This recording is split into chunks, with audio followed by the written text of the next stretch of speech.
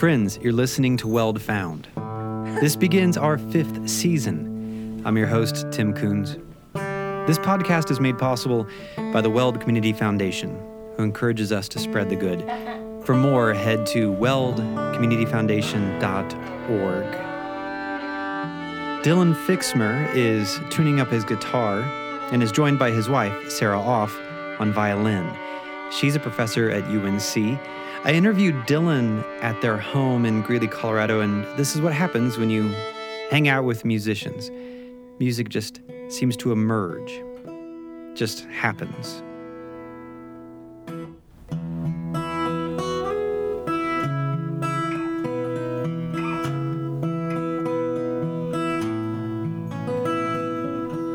Dylan is the composer in residence for the Greeley Philharmonic Orchestra.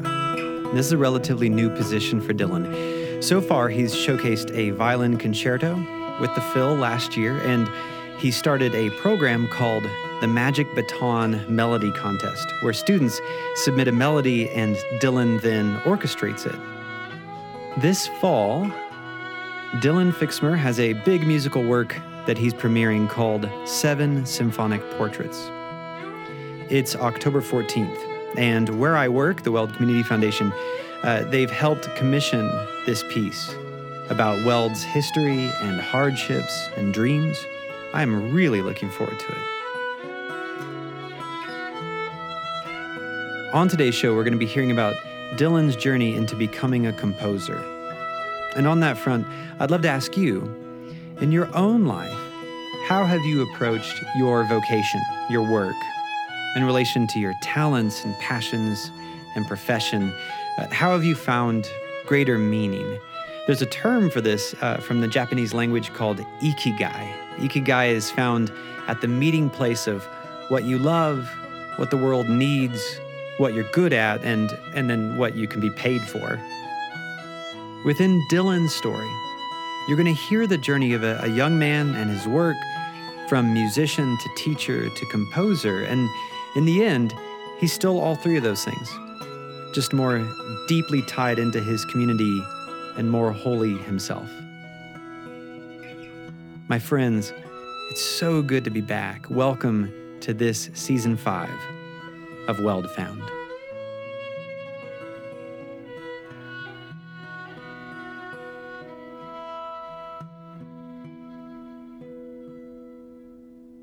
Dylan's teaching career started in Rifle, and then he went to Hotchkiss.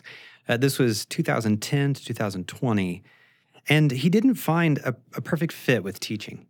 But he did find that he loved creating music with the students that he taught. What am I going to do with this? What am I going to contribute to the world? And so I was really pushing to be like a teacher and really wanting to make that happen. And what I noticed about my teaching was I hated most of it, with the exception of letting the kids create and walking them through the process of creation and giving them opportunities to create. And I loved that aspect. And through that, I started writing more and more music for my students. And what I noticed was when I would give them input and when they would give me input, I would create something for them with them. And that was my biggest joy, was like creating something that was meaningful about the truth that they had. So this would have been Rifle 2010 to 2015. Okay. And the music I was writing with those kids was kindergarten through 4th grade general music stuff. So a lot of things for xylophones, a lot of things for recorders. And then I would write them musicals. So I was required to, by the school, do a musical with each grade level each year. So I had 5 musicals every year, and my budget was like $200. So I was like, great, I'm just going to write them a musical each year. And so that was my introduction to writing, like really getting into writing, because I had done a lot of writing. But then, in Hotchkiss, I kind of tried to recreate that sort of thing, but I was also teaching middle school. So I was teaching middle school jazz band and drama. So we were having jazz band, and we would have jazz band rehearsal. These kids were saints. We would have jazz band rehearsal at 7 a.m. Every Wednesday. So before school. And there was a guy who would deliver. It was a UPS guy, and he would walk by the room, and we had to leave our doors open. So he would walk by the room, and we'd get to see him twice because he walked by this door and he would walk by that door because it was, big music room. And one of the girls, like in the middle of rehearsal, just puts her sax down. She's like, "That guy's wearing a kilt." And everybody just stops and looks at her like, "What, Cece?" And she was like, "He was totally wearing a kilt. He was like, kilt man power. Look at him carry those boxes in that kilt." And so, yeah, that was the response. He's just cracking up laughing. And so, and then one of the other girls was like, "Mr. Fixmer, that's your next piece is Kilt Man Power." And so, a few days later, I get handing out parts on their stands, and they're like, "This is amazing." And so we have this piece called Kilt Man Power, and but that was like the connection. And that was the moment that I realized that, okay, composing for me was realizing truth, using my nature of making stuff up, but presenting that as a way to represent truth to other people and bring them some sort of reality in their world that they couldn't realize themselves. And that was a really important thing for me. Pieces like Kilt Man Power. And you could hear Dylan playing that on piano and singing the horn parts that he wrote for the jazz band. Pieces like that were a big hit with the kids. But teaching still had so many difficulties for Dylan surrounding it, especially as the time of the pandemic arose. And he had a hard falling out with the school that he was working at, the way that they were approaching his music classes. And this stepping out led him fairly quickly onto a very interesting path. Dylan had a piece in mind that he wanted to write, inspired by something that had happened to him earlier in life. Dylan had purchased a violin, and after owning it for several years, he found out that it had a very resonant past. It was owned by a woman named Terry Sternberg, who had a tragic story. So I came home and I told Sarah, "Well, I'm not going back to work." She's like, "Okay, so what would you like to do?" And I was like, I'm going to be a composer, and I'm going to write this piece of music for Terry Sternberg that I know that needs to happen, and I'm going to finish this violin concerto. And so during that time, I just sat down and wrote the violin concerto, and I had no reason to do it other than just for myself. I was just like, nope, this is what I want, and this needs to be told. The story needs to be told, and I owe her this piece. And so wrote it for Sarah in honor of Terry and all of that. And I put the final bar line on the third movement, and a week later got a call from Nick Kenny, and he was like, "So, tell me about what a composer in residence does and what you would do if you were a composer in residence for an orchestra." I was like, okay, beautiful. One of those moments. And so that was my journey into composing. I love being a teacher and I love experiencing things with my students, but instilling knowledge on people is not my thing. My thing is discovery of things with students. And my nature is invention. So Dylan mentions Nick Kinney there, who was the executive director of the Greeley Philharmonic. And Nick reaches out to Dylan about becoming a composer in residence just as Dylan finishes this major work, this violin concerto, knowing that his wife can play the piece beautifully. And the piece is created in honor of Terry Sternberg. The story of how Dylan found the violin and discovered its past is pretty incredible. And as he tells the story, I'm going to be playing parts for you from the violin concerto that Dylan wrote. You'll be hearing selections from the second movement, which is actually part of the concerto that he wrote first. And the recording is from the Greeley Philharmonic Orchestra performance in the fall of 2022. I was working in a music store in Boulder in college. This violin was brought in. Nothing was really known about it. Nothing really it was just unmarked, and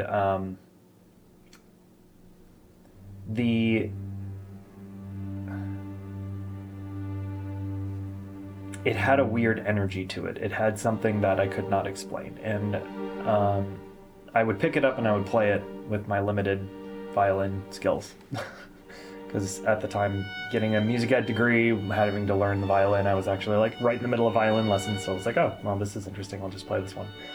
But I could tell it was something really, really special. And so I was like, well, I don't know why, but I'm going to buy this violin because I like have to have this thing. It's way better, and it's just going to sit here in this store, and I don't know what else I should do with this. Then a long time went by, many, many years, and I had taken the violin out to play it, and I was putting it on the wall because I have a wall hanger that I liked to have it out. I didn't want it to be in its case. I wanted it to be out so I'd pick it up and play it. But I open up the case and I'm like, that isn't the bottom of the case. Because this very old, it's shaped like the violin, you know? And I open up this case, and underneath are hundreds of strings. Just like the person who had owned it just had kept all of the strings that they had put on it. But then the most important thing was there were a bunch of different artifacts there was a flyer for an advertisement to a music picnic. There was a business card from a music store in Boca Raton, Florida. And then there was a receipt for some work to be done on the violin itself. And that receipt, very fortunately, had the name Sternberg written at the top of it. And so I was like, okay. And the receipt was from a music store in San Francisco. So I now had enough information to trace where this person was. Sounds like a detective story.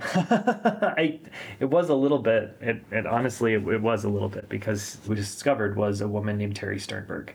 Terry Sternberg was first violinist in the San Francisco Ballet, which traced her back to San Francisco via that ticket. She was adopted by a family in Florida when she was young, and she attended Miami University for violin, hence the Boca Raton violin shop, where I can only assume that that's where she picked up this violin. And then the last one, the flyer, which was an interesting thing, tied her back to Colorado, because it was like, well, how did this violin get here? Well, she was a frequent player of the Colorado Festival Orchestra. But the thing that really tore me apart was finding out kind of how the violin came to the shop, which was in 2009 she became homeless, and the circumstances surrounding that, somehow the violin got to the shop. She passed away in 2013, which was 2 years before I had dug into the case and found the thing.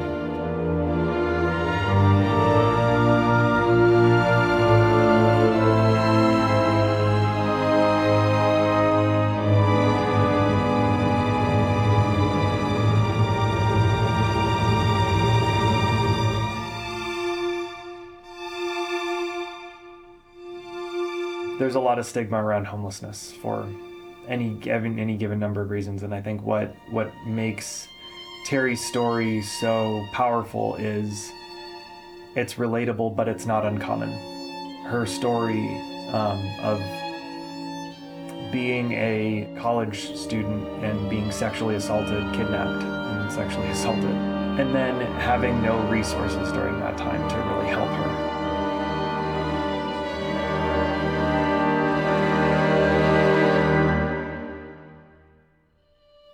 That was the kind of tragedy of that particular situation that I wanted people to understand. I wanted people to understand that, PTSD from any sort of trauma in your life can destabilize. And when people are destabilized, it's when they're most vulnerable. And vulnerable people are subject to homelessness. That's one part of that.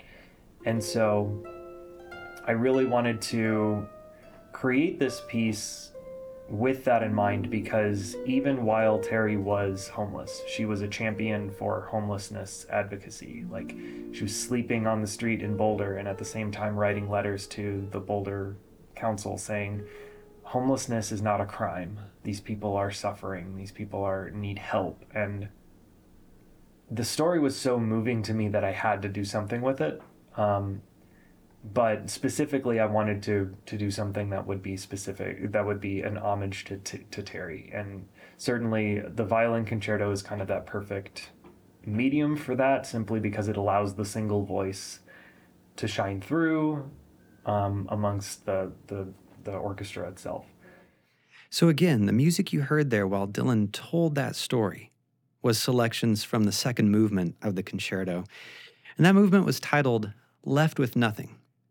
I had entitled it Left with Nothing because that was part of a quote from Terry's autobiography, which is very interesting because there was a group in Boulder who collected stories and wrote stories about people experiencing homelessness in Boulder at the time. And most of the stories in there were written from journalists, but Terry wrote her own. So this 3-page autobiography has some really beautiful things about her experience, but it also is it's very personal. The outer movements of the work, I took quotes from Terry's autobiography to kind of build that idea. And the third movement is I built a poem out of her words in the form of a villanelle. And one of the things that's common throughout the history of this form is it's very repetitious in terms of which lines get repeated and where they get repeated, because it's a concept of rumination. And so I wanted to capture that idea of Terry's statements ruminating, because the quotes that I chose for that are very much about her concept that she kept coming back to, and how when you're experiencing trauma, it just loops around in your head over and over. Something that is the very last thing that Terry says in her autobiography, which is, to paraphrase the thing that comes before it needs a bit of context, but to paraphrase, she says, people don't think about that homelessness could happen to them. They believe that their safety nets are there, and they believe that the things around them will prevent them from having this happening.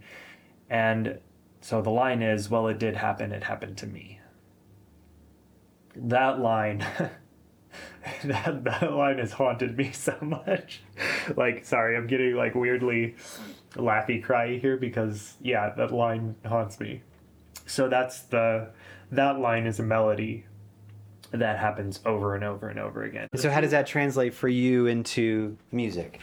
Well, it did happen, it happened to me is this melody.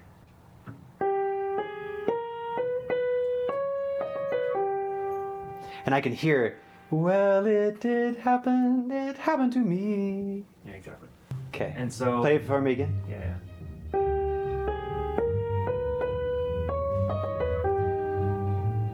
Here's a selection of the concerto's third movement for us, and we can hear how Dylan takes Terry's words in this poetic way and creates music.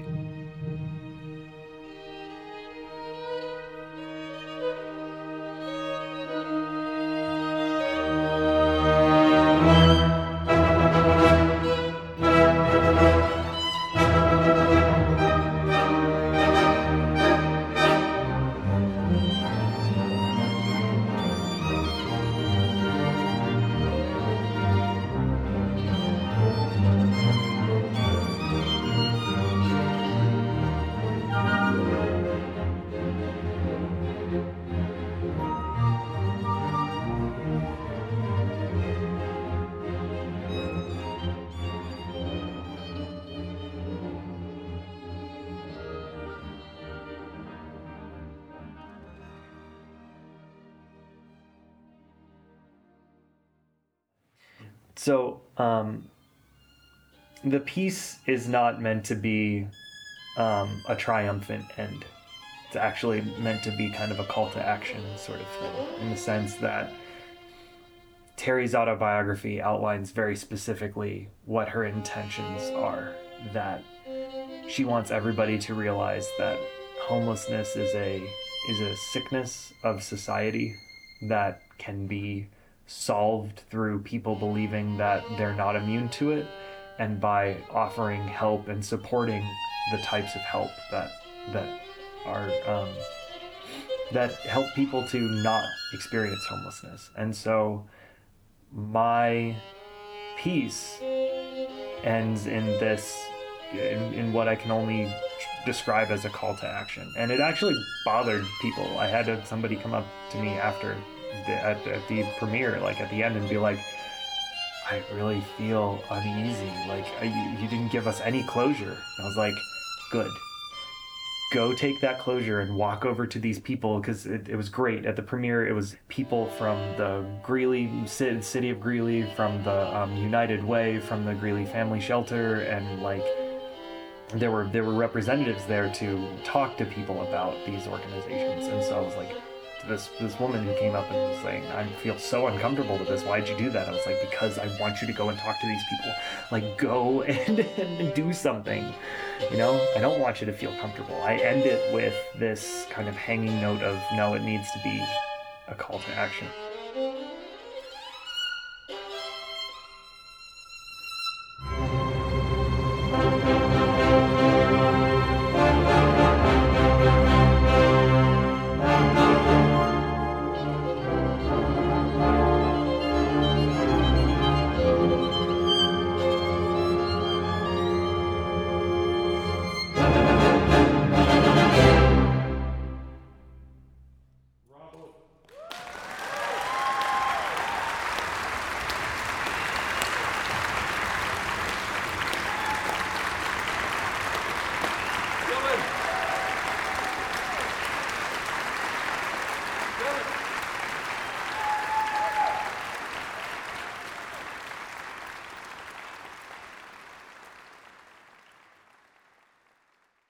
So yeah, to experience that piece of music come to life exactly the way that I had envisioned it was,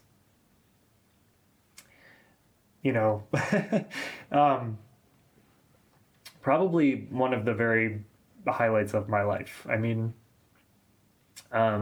last year was kind of a highlight thing for me. I got married, and the premiere of my violin concerto, which was this massive undertaking, it was just a very like monumental year for me. And that's what the piece was. It was monumental in terms of listening to people bring it to life in that way. We're doing good work in this world, and like things can move forward, and like this can be good, and like people are moved by the art, and they're moved to go and do something. So yeah, I felt like it was a very, in the steps that I had taken for my own personal journey of saying, I want there to be a piece of music that remembers Terry. I want this woman to be remembered.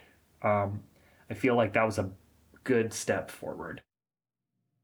We've showcased just a bit of Dylan's concerto here, but you can listen to the whole piece in its entirety and actually see a video of the concert with Sarah, his wife, playing violin on YouTube. There's a link in the podcast description for you.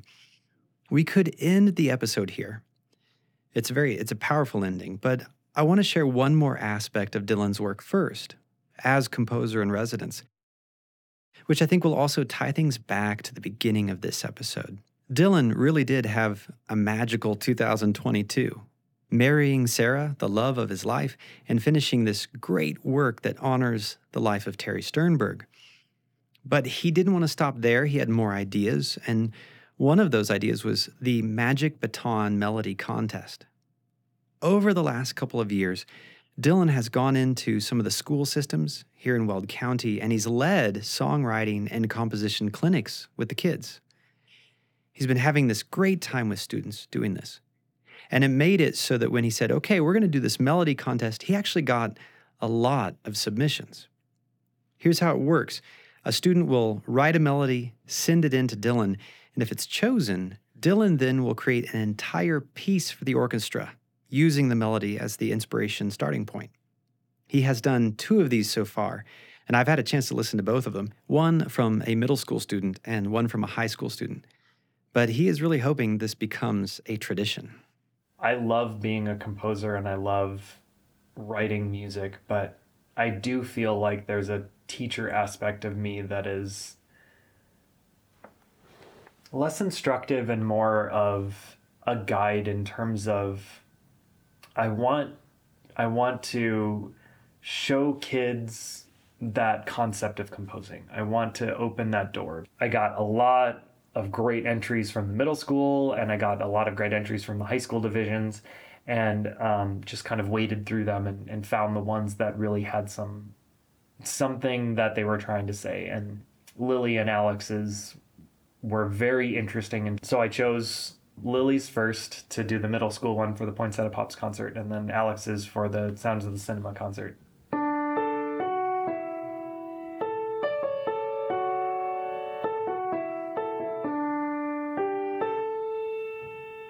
So that's the first part. And then she has this thing at the very end. The last measure is... And there has to be something to this because, you know, I chose Lily's melody and I was like, okay, she's saying something here. And I don't know, she's got something here that I need to like figure out because I can't make sense of it just from what she's written on the page, but I know that there's something deeper there. And so I went and I interviewed her about it, and she had this beautiful, elaborate story. She was like, oh, well, it's called Rose Dance because I envisioned myself in a beautiful gown, and I'm walking in the moonlight, and I walk through this beautiful rose garden maze, and the moonlight is creeping through the roses, and I come around a corner, and then there's a giant golden gilded ballroom, and I step into the ballroom, and everybody notice how beautiful I am in my dress, and I'm just like, kid, you're amazing.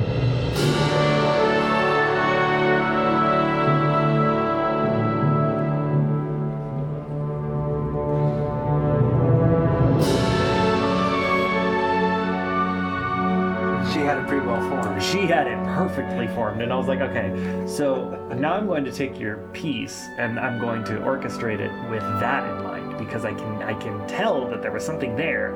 Now we need to get it to that point, and so I wrote the orchestration and I took her melody and I wound it around in these different ways, and it was amazing.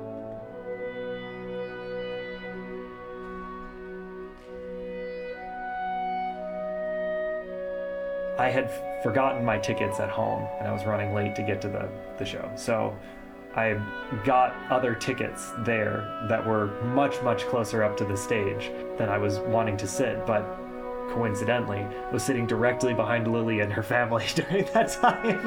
And so I just got to like sit there and watch and see what she was like, and it was this amazing moment of there was so much pride and so much just from being able to go from like step 1 to step 900 and being that something that would help her get there.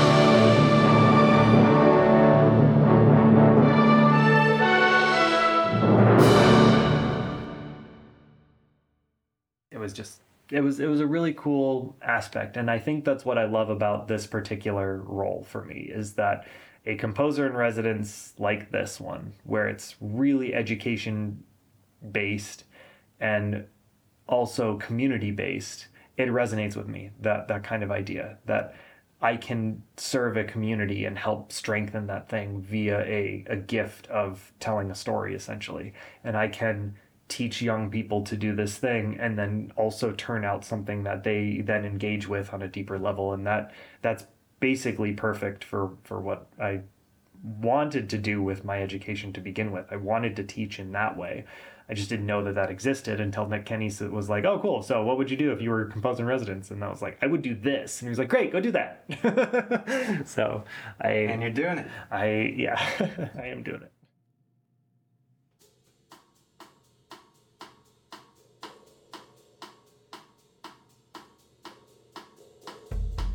Seven Symphonic Portraits will be Dylan's most ambitious piece yet, and it's premiering on Saturday, October 14th. Those of us at the Foundation hope to see you there.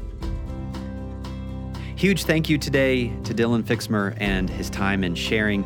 Special thanks to his wife, Sarah Off, for her showcasing of the violin throughout this episode, and to the Greeley Philharmonic Orchestra, partnering with the Foundation for this story.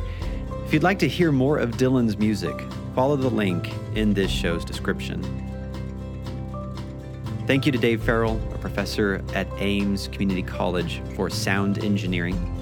Today's show is made possible by the Weld Community Foundation. Head to weldcommunityfoundation.org for more. Thanks again for listening to Weld Found. Rate us on iTunes, share us with a friend. Let them know Season 5 is now out.